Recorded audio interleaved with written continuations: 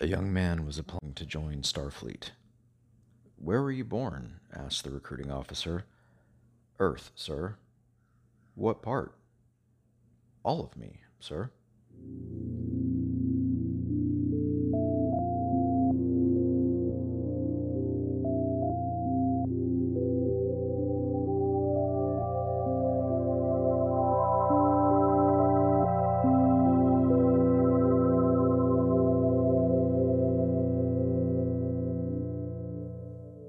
You are listening to Surf to Sleep. It's a podcast for sleepyheads where your host, me, Mr. Producer, surfs the internet. I might describe what I'm hearing on a podcast, or I might tell you about a movie or a TV show that's available for streaming. It's also that you can put your device down and get some sleep, because we all know that being up in the middle of the night, holding your phone above your head, waiting for it to crash down on your face is not healthy for sleeping. It destroys that good old melatonin that we need to get some sleep. So I'm here to do all that for you. You don't have to worry about it. You can just close your eyes, try to rest, and I'll surf the internet for you. If you feel that this podcast helps you and you think it might help other people, tell a friend.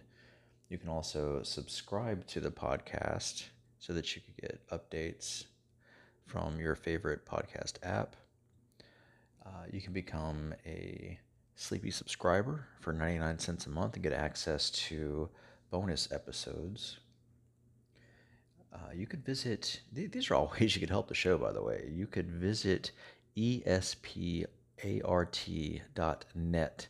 That is the current home of the podcast as of, what is this, January of 2022. That's the home of the podcast. It's also the home of all the other projects I'm involved in. You can follow Surf to Sleep on Instagram. I'm not very active on that right now, but I plan to change that real soon. If you have a comment, some constructive criticism, or if you just want to say hello, you can email me at surftosleep at gmail.com. That's surftosleep at gmail.com.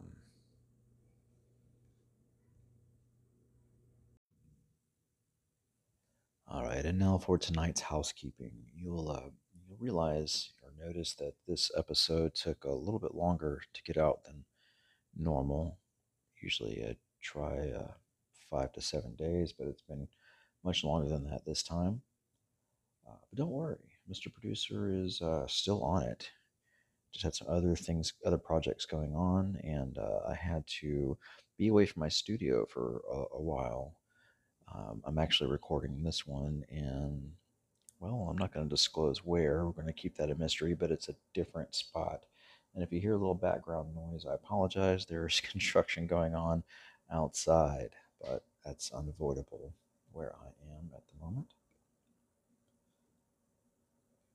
Today's episode is a snooze reviews. That's where I sort of pontificate on something in my life that brought me joy, particularly like a TV show or a movie or an album, something that you can experience online, since the whole premise of the show is that I'm surfing the internet for you. With this one, we're going to do Star Trek, the original series. That's right. If you don't like Star Trek, don't worry. It is not about that. It's about, well, being very boring, so that you go to sleep. And this is more background noise anyway. I realize that, and I'm okay with that.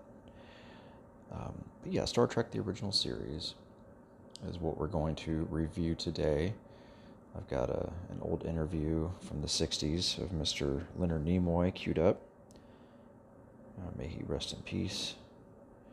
And I'm going to just go over some older articles and something from, what's it called? Memory Alpha, which is a great fandom website for Star Trek and other stuff. I think other stuff. We're going to get into this old pulp magazine called it's Astounding Stories. This is going to be a real fun one, I think. The other type of episodes I do are I'm Feeling Lucky, which is where I go to a random word generator website and it generates, well, random words, and then I type those into Google and I use their I'm Feeling Lucky function, and then we just sort of explore the internet from there. Those are always fun. I mean, I have a lot of fun making these anyway.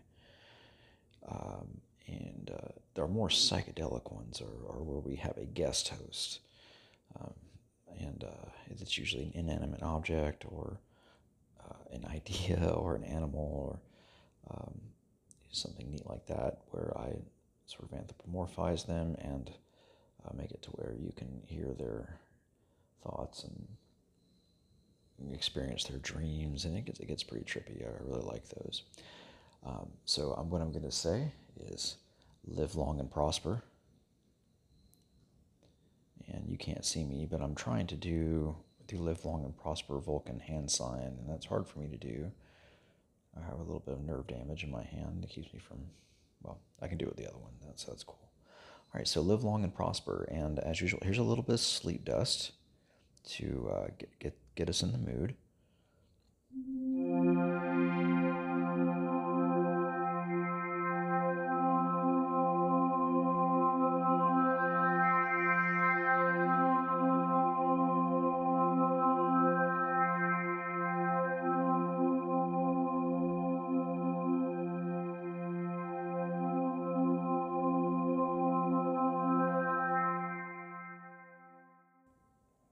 Okay, good night.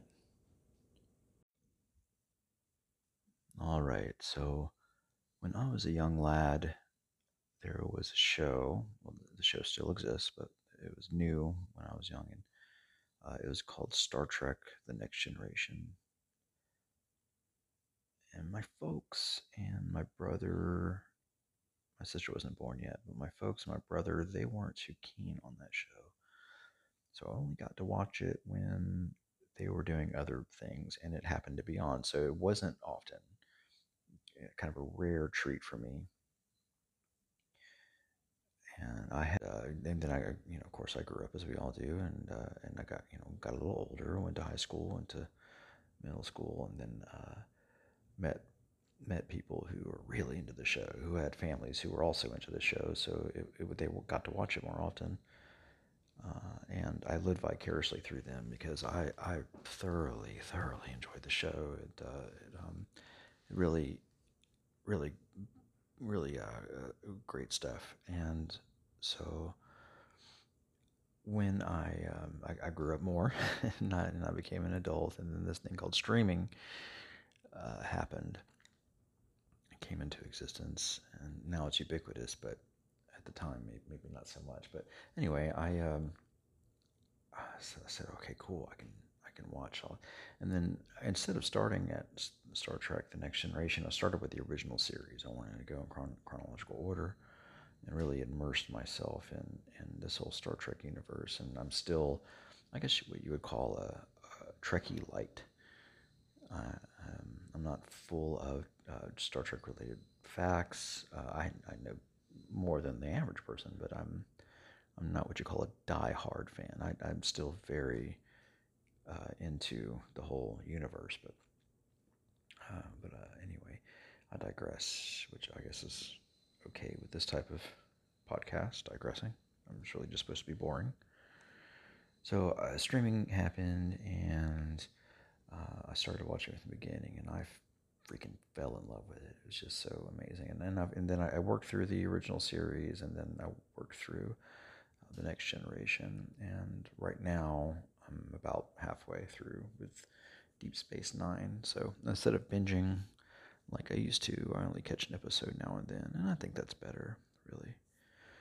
For me, it's better. So what we're gonna do now is we're gonna start off on IMDb.com. That's Internet Movie Database. Um,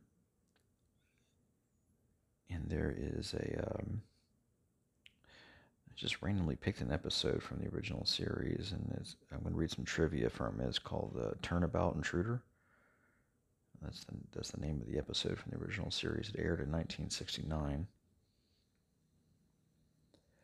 Because the original series was canceled instead of coming to a natural end, and the idea of a series finale was not as popular in the 1960s, Turnabout Intruder was a closer to a normal episode and did not have the final touches. Okay, this is the last episode. Okay, the remastered version of Turnabout Intruder ended with the Enterprise flying towards a colorful nebula to artistically signify the episode as being the last of the TOS series. TOS is the original series. The episode is subtly referenced in Star Trek: The Next Generation Legacy. That's a 1990 movie. Jean-Luc Picard mentions that they are bypassing an archaeological survey of Camus or Camus to the same planet that the episode begins on. This was mentioned because with the airing of its 80th episode, Legacy, Star Trek: The Next Generation officially became longer than the original Star Trek.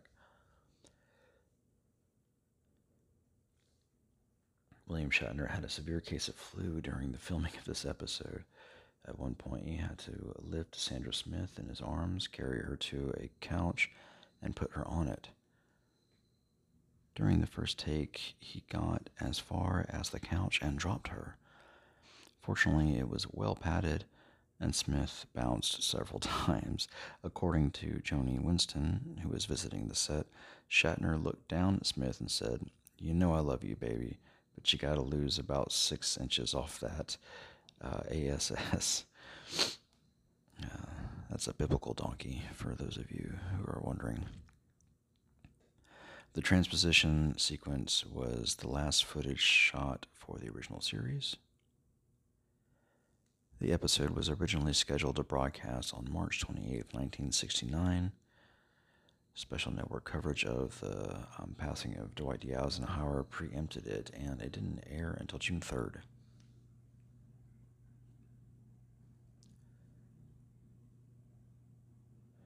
Gene Roddenberry regretted the line about the Federation supposedly not allowing female captains, as he felt it was sexist, and obviously in future iterations of Star Trek, there are plenty of officer females, including captains. Leonard Nimoy is the only actor to appear in every episode of the series. William Shatner appeared in every episode with the exception of the first pilot, Star Trek: The Cage. That was 1966. Nurse Chapel's hair color is brown for this episode, not its usual blonde color. The production crew nicknamed this episode Captain Kirk's Space Queen. Though her voice is muffled, Dr. Lester protests to Dr. Coleman, "Go to hell." A rare case of swear sneaking past the network censors. Leonard Nimoy and Majel Barrett are the only actors to appear in both the series finale and the first pilot, Star Trek: The Cage.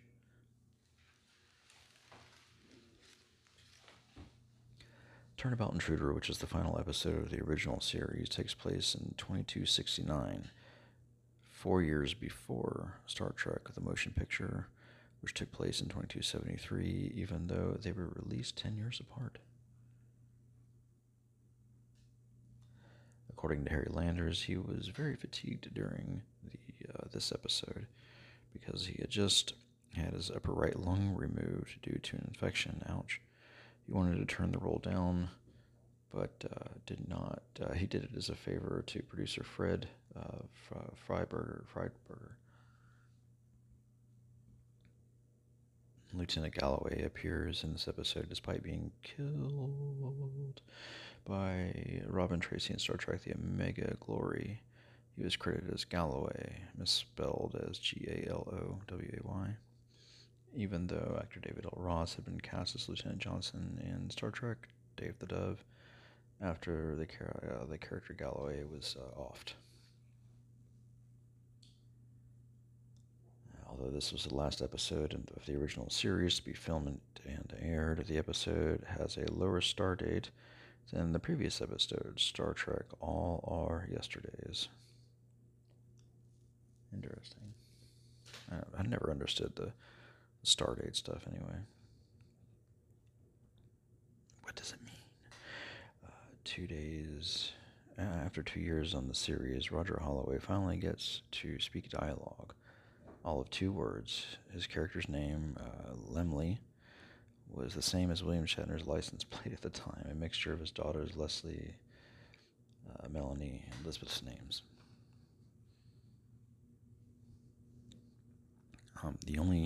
This is the only time in TOS that Captain Kirk is portrayed by an actor, namely Sandra Smith. What? Another actor. Oh. At the 50th anniversary Star Trek convention in Las Vegas in August of 2016, fans voted this the 4th worst episode of the Star Trek franchise. In Roman mythology, Janus was a two-faced head representing opposite aspects in nature, such as chaotic nature and controlled civilization. Lester means in Old English locality, hence Janus Lexer, a split personality from nearby or within.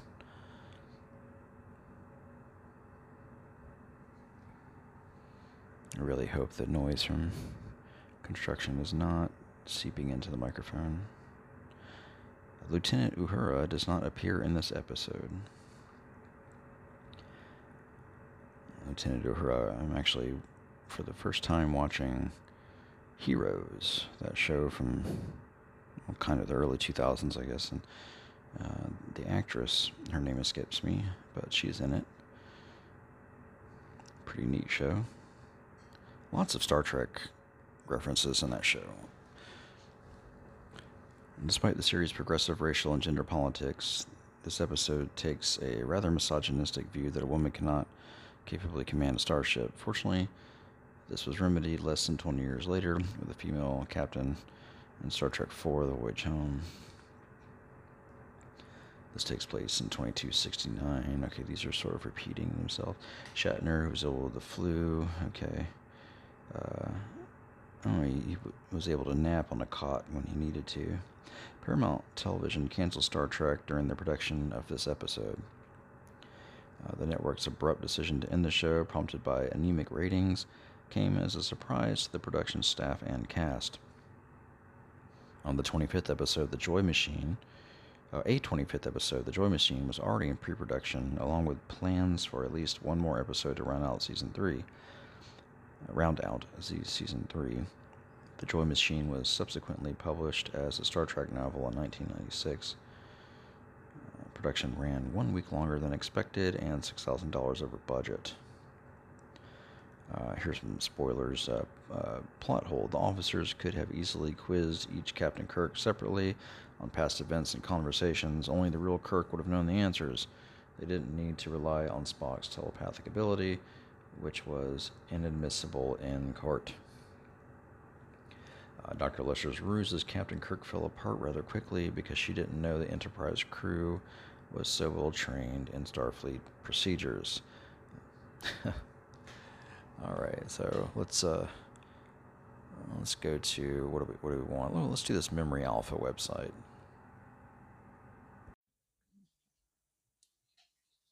It's raining now. Hopefully, you can hear it and it doesn't bother you, but soothes you. If you can't, that's okay. Let's try StarTrek.com/article/harsh reviews of the original series from 1966. Believe it. This is by the StarTrek.com staff. It's collected on, these articles were collected in September of 2016.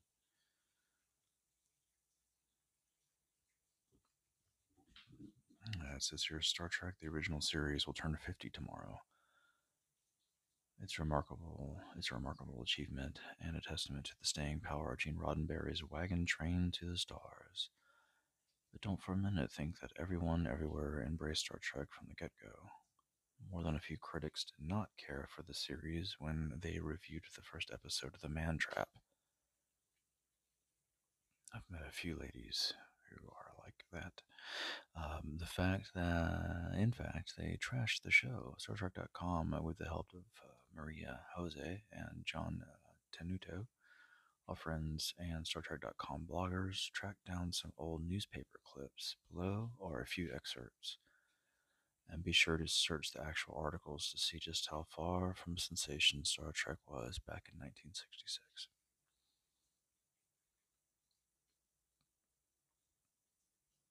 Okay, on this cutout article from the newspaper, it's got Grace Lee Whitney, who's a crew member, William Shatner, it says Spaceship Commander.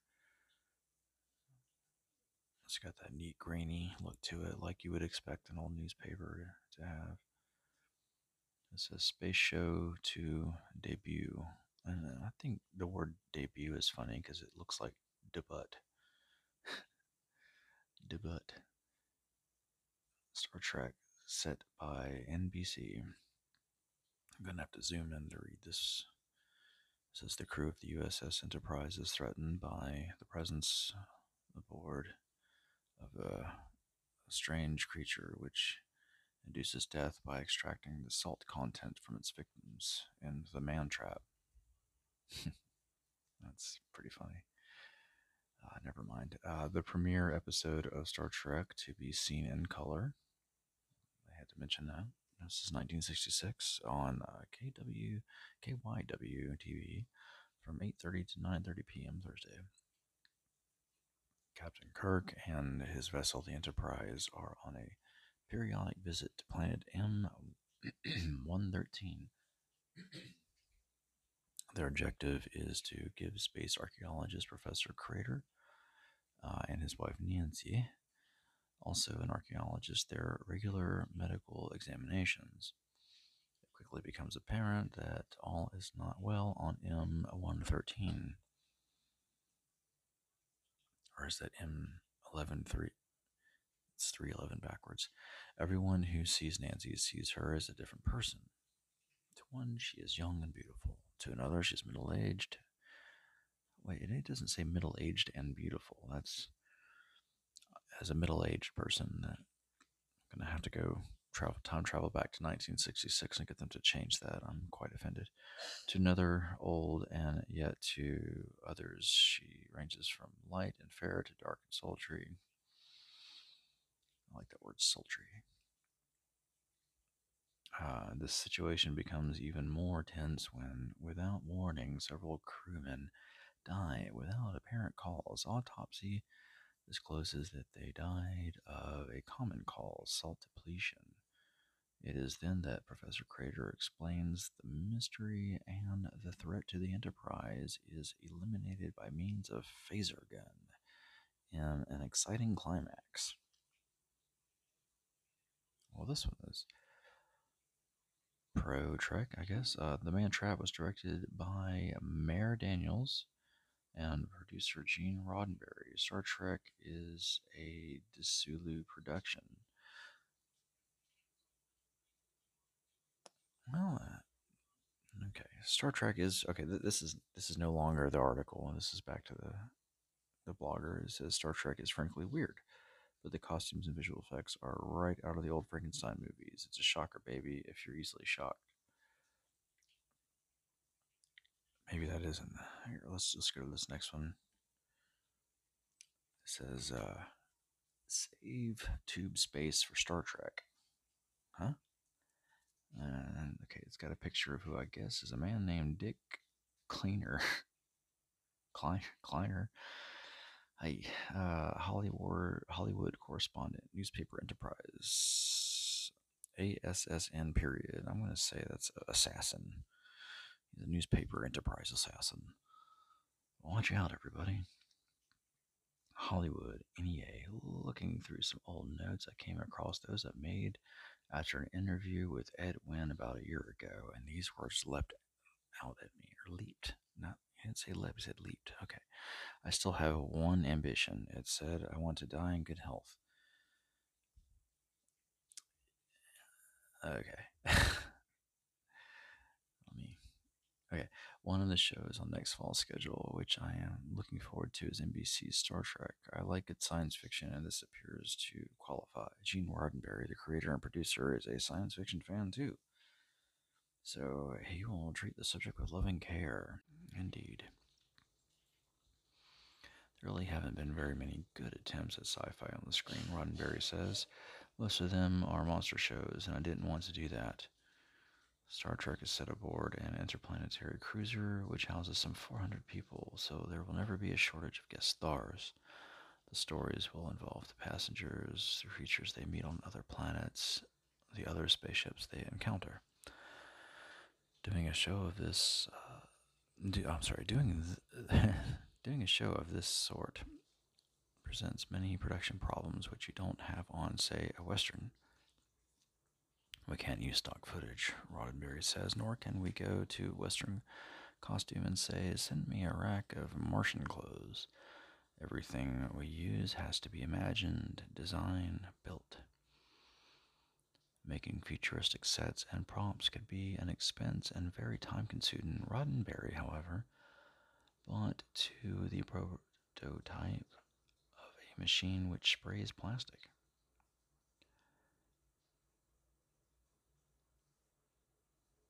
They can quickly coat a carton, for example, and if you put a couple of plastic-coated cartons together, you've got something that looks strange enough to be futuristic. If you like science fiction, watch for Star Trek. It should be right up your galaxy.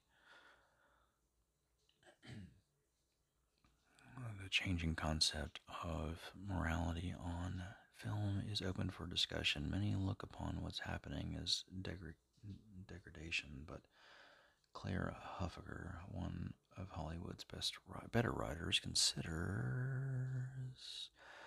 going up to the top of the article. Progress. If things keep up this way for another 50 years, Huffaker says, we might approach the Greek theater of 3,000 years ago. Huffaker answers the charge that today's movies are bad for children this way. My own moral values were firmly established when I was 6 years old. Wow. How does that happen? And I don't think they changed much since then. I believe most children are the same. Well then, Huffaker is one of the most prolific writers around. One year he turned out 100 movies. Of these, 10 movies, 100. 3.5 days. Okay, 8 have been made into movies, or not. He wrote 10 novels in 1 year. Good lord. One was called Bad Man. It's about to be filmed as War Wagon with John Wayne.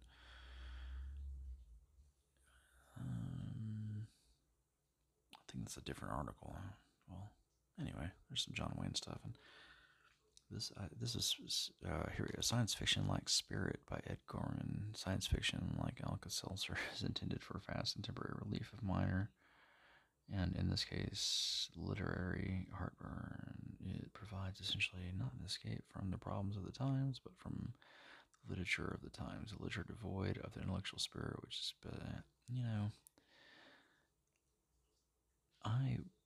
I wanted to read some bad articles about, about one of my favorite shows at first, but I don't think I'm gonna put this on my podcast anymore. I like the positive stuff. Let's for now. I mean, who knows? I might do it later. Whatever. Anyway, let's go to Astounding Stories. And this is Plug Mag's content /info /astoundingstories.html. It says it's an archive of all fiction pulpwood magazines from 1896 to 1946. The aesthetic of the website is very 1990s. It says Astounding Stories, inspired by the success of Hugo Gernsback's Amazing Stories. Clayton Publishing Company released in January of 1930 the first issue of Astounding Stories. Early issues lacked much of Gernsback's attention to the scientific and explorative possibilities of the science fiction genre, and instead featured many instances of stock pulp adventure yarns simply transplanted into exotic or alien environments. While possibly a travesty in the eyes of science fiction purists, it attracted many science fiction fans and general pulp readers, and aided Astounding's first 3 years of survival until its cancellation during the height of the Great Depression in March of 1933.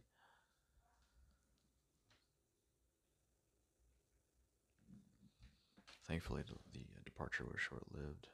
The pulp industry giant Street and Smith Corp published the title, and in October of 1933, Astounding Stories returned. The stock adventure stories that had appeared previously were replaced with what editor F. Orland Tremaine dubbed thought variants, stories that were just as interesting and exciting, but also held some scientific or technological truth at their core. This approach combining the adventure of the pulps with the ideas of Gernsbackian extrapolation,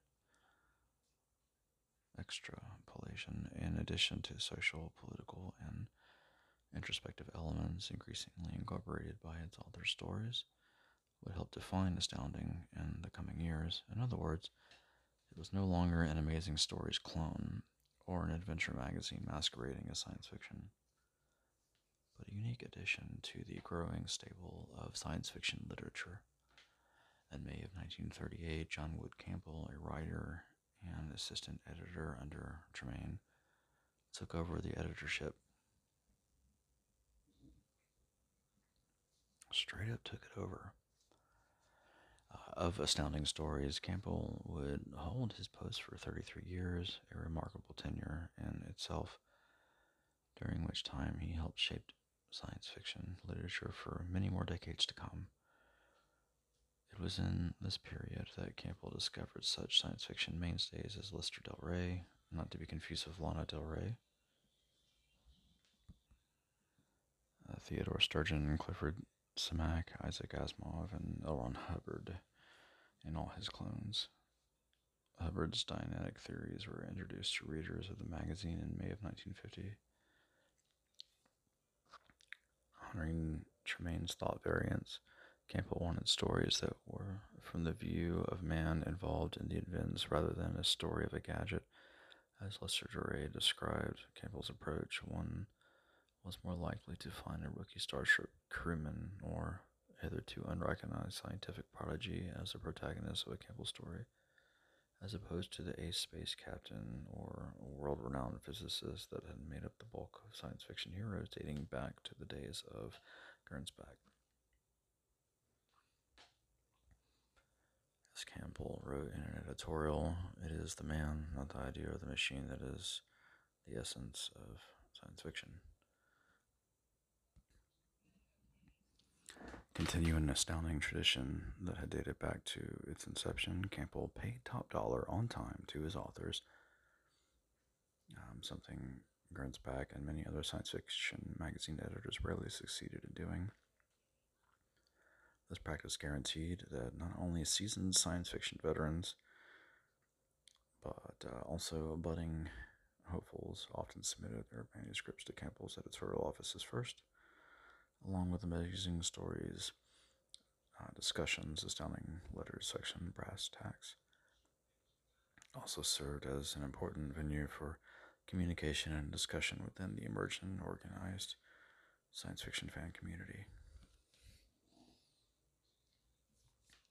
Hoping to distance the magazine further from its more sensational pulp origins, and subsequently to create a more futurology-oriented image for it, Campbell changed the magazine's title to Astounding Science Fiction in 1938, and later to Analog Science Fact and Fiction in 1960.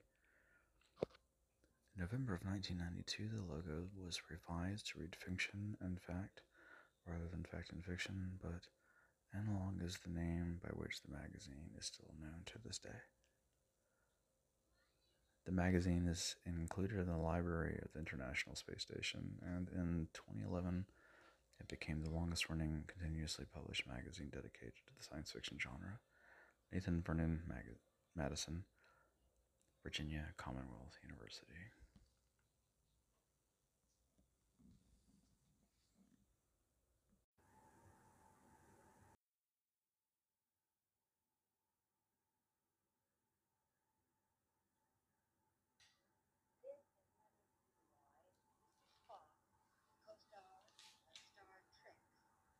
I'd like to know what this role is that you play.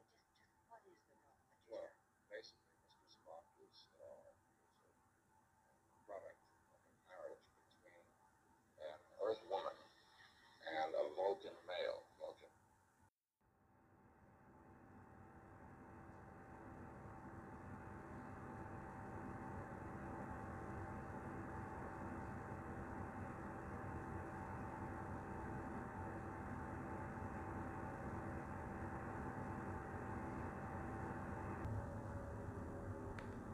Is a planet outside of our solar system, and he's physically very similar to the human in anatomy, but his psychological and emotional orientation is quite different. He has complete emotional control. He's very scientifically oriented and is a very logical creature. The point is that Vulcan was a planet that was very warlike and a very fierce race of people who almost did themselves in because they were always in conflict with each other, and their emotions were so strong that they finally decided that emotion had to be done away with. And it became a wise choice to control emotions and gradually breed them out of the race so that they could function more logically and survive. Well, you very seldom show emotion then. Is this very difficult? Seldom. Well, you mean from an acting point of view? Yes, from acting. Excuse me, it's a challenge. It's a challenge, but of course that's my job. Showing emotion or not showing emotion, whichever the case may be, is the actor's craft. You know, I'm often surprised when a man comes in to my house and can fix a leaky faucet, you know, that I've been working on perhaps for a couple hours and only managed to make it worse, you see. That's his craft. He comes in and does it. My craft is to play interesting and unusual characters. Why is your part so successful, do you suppose? Well, I think there are a lot of reasons. It is. Well, evidently, yeah. Yes. The male would seem to indicate that. There are a lot of reasons. I think it starts with the physical appearance. I think the fact that he is such a wise individual. I think people are fascinated with the idea that a man in the future may know something that we don't know today. I think they look to him for answers. He's a very dignified man and commands respect. He's obviously very intelligent. The control of the emotions, I think, is a very important thing. The fact that he's cool, the fact that he's sophisticated, he doesn't get riled in a situation. He has control of himself. All of these things are working, I think. Your makeup is most unusual. Does that take a long time? Well, it takes an hour and a half, which, after you've done it for the 150th, 175th time, seems like a very long time. Yes. And whose idea was it to have pointed ears? Well, that started with Gene Roddenberry, who's the creator of the series, the executive producer. He saw the character with pointed ears and various other physical things which we experimented with. And I should say that just before we started shooting the show, we had experimented with 4 or 5 different types of ears. And we were not happy with any of them. And I got a little nervous about it. I thought this is going to be awful funny if these ears don't look right. And I went to Gene and I asked him to give up the idea of the pointed ears. And he said, no, he wouldn't. We're going to keep working on this and we'll get it right eventually. And he said, I promise you that if you do the show with the ears, at the end of 13 episodes, if you're not happy, I'll write you a script where you get an ear job. What are they made of? They're made of foam rubber. And it's a tip, a foam rubber tip that's cast in a mold that's made specifically for my ear. And it fits up on top of my ear. And it takes about an hour and a half. Not just for the ears, the Just eyebrows for the and the entire makeup. Yeah. Are they uncomfortable to wear at all? Oh, sometimes, but not terribly. I've more or less gotten used to them. My ears have become accustomed to the point. To being pointed. You're definitely tight now. Can you think of other parts? Do you think it'll be difficult to take other parts? I really don't worry about that for this reason. If I were to concern myself with that while I was playing Spock, I think that playing Spock would cease to be the pleasure that it is. I'm having as much fun playing him as I possibly can. When the time comes to think about other characters, I'll start thinking about that then.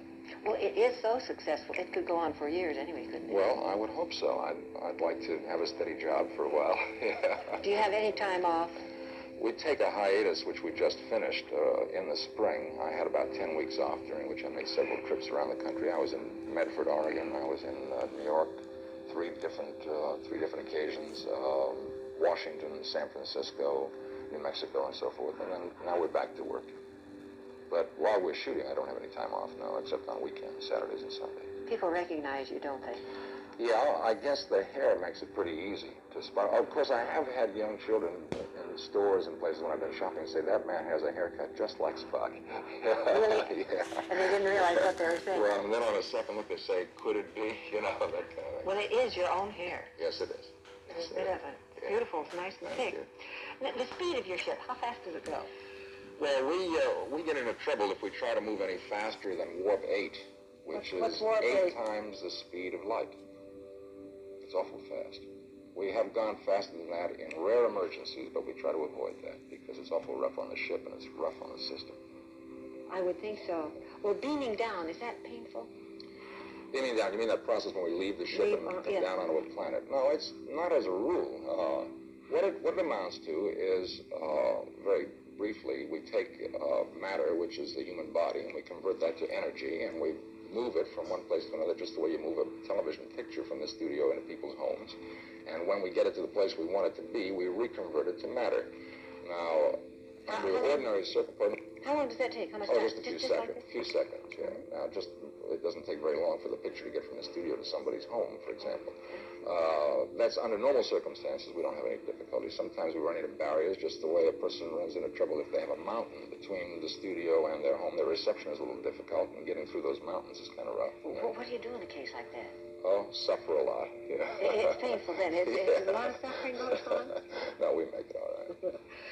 Well, are there any of these things that you do, could they actually take place scientifically? The scientists tell me that they could. The people in the various NASA installations that I've visited, and they're certainly the people whose opinions I respect, tell me that we work constantly with a thread of scientific possibility in our shows, that we're not doing fantasy, that we're doing potential science fiction. We're doing science fiction, which means potential science possibility, you know. Are you married? Yes, I am. My wife's name is Sandy. We've been married for 13 years. I have a daughter, Julie, who's 12, and a son, Adam, who's 10. What do the children think of this part that you take? My children? Yes. They're very excited about it and very proud of it, I think, particularly because Spock is a character that you can take pride in. You know, it's nice for a change for me to be playing a character that my children can be pleased to identify with. For a long time, I played some pretty nasty characters, and I don't think they were too excited about that. Do they always watch your show? Always, yeah. Well, you've been a delightful guest. Thank you. Thank you so much for It's been being a pleasure to be here. Thank you very much.